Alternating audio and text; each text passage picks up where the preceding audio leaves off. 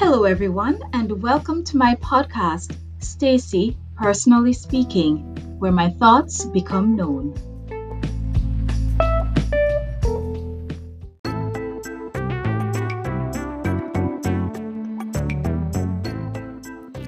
This is Season 1, Episode 151 of the Journey 365 series.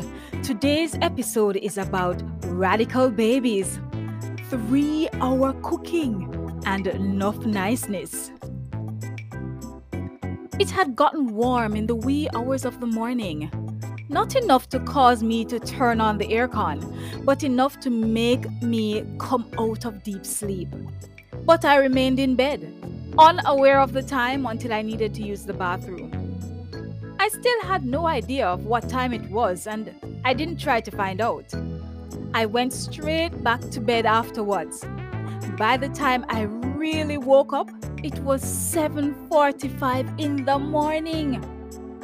I had gone to bed before 11 p.m., but I had had a really long and intense day.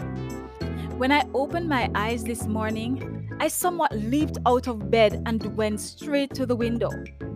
It was a wonder I didn't topple over because of how quickly I had moved. I just allowed the morning light to brush across the surface of my face, but I didn't stay very long at the window before returning to my devotion spot on the bed. As always, I needed God's presence through His Holy Spirit to give me hope and assurance. And so I joined the psalmist as he cried, "Oh, send out thy light and thy truth, let them lead me. Let them bring me unto thy holy hill and to thy tabernacles." Psalm 43 verse 3 of the King James Version.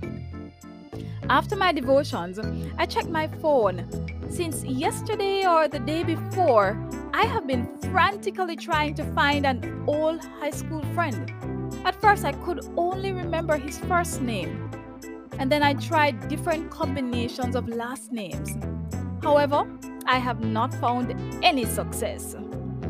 I'm not sure why I'm being pressed upon at this time to try and find this person who I have not communicated with for maybe 20 years.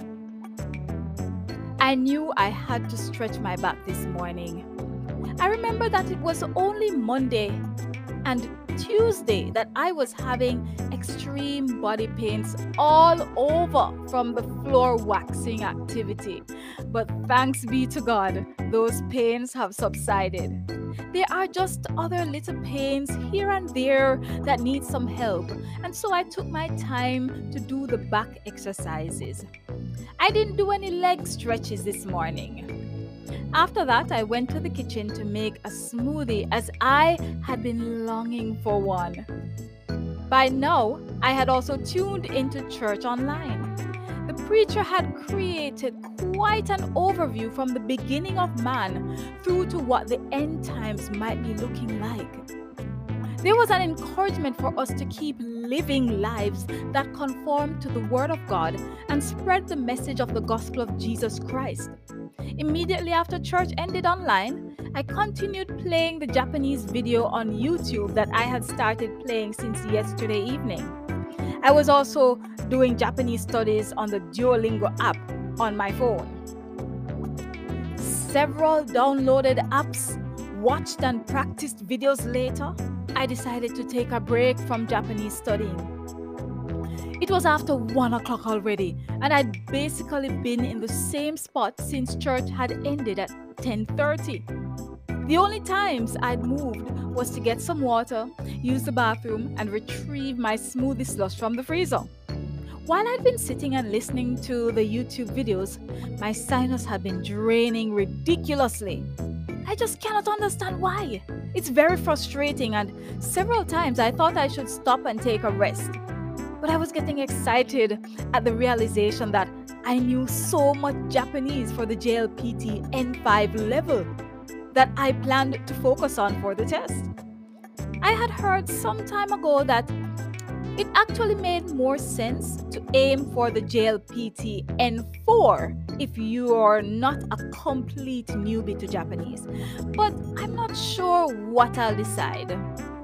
My computer had to be charged as it was running on fumes, and so was I. I finally pulled away myself from the computer and took a break almost 2:30. I went into my bed, but my break entailed playing several rounds of backgammon on my phone. Why? I reprimanded myself and set the alarm for 3 o'clock. That would give me 20 minutes. But I didn't fall asleep. I was conscious the whole time, even though I tried to keep my mind clear. But I wasn't sleepy. I was something, but sleepy wasn't it. I got up, opened the curtains, and made my way to the kitchen. I brought my computer and continued listening and watching kanji radicals on YouTube. While listening, I peeled a lot of food and put them to boil. Following that, I prepared a sweet potato batter and put that in the oven. 5 o'clock came and I was yet to steam the fish. I had joined the online service of a church which begins at 4 o'clock, but I had missed all the praise and worship and first part of the children's message. I really have been enjoying this church's teaching and delivery style. My only problem, however, is that they start at 4 o'clock. I'm yet to wrap my head around going to church at 4 o'clock in the afternoon. In any event, the church was back online due to another state of emergency in my prefecture. I finally finished cooking after 6 o'clock. I couldn't believe I had spent 3 hours in the kitchen. My mom always says, she can't be dying of hunger when I'm cooking. But come on, this meal also includes a sweet potato pudding. I had given the plants in the flower pot some water during my long stint in the kitchen. I didn't water the plants in the large plastic box outside, however, because I wasn't sure just how much water was still at the bottom, even though the top looked dry. I sat down to dinner completely exhausted, but feeling happy and fulfilled. Dinner was absolutely delicious. I started watching a movie with dinner and decided that I would use the rest of the movie to finally stitch together the 2 kitchen mats I had bought. How do I come up with these ideas? I snuck out a spoonful of pudding. It was so good, but not set yet.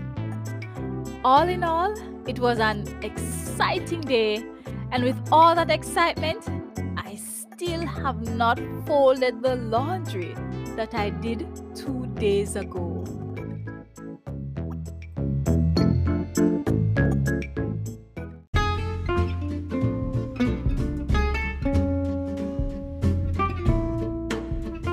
Thank you for listening, and I hope you enjoyed today's podcast.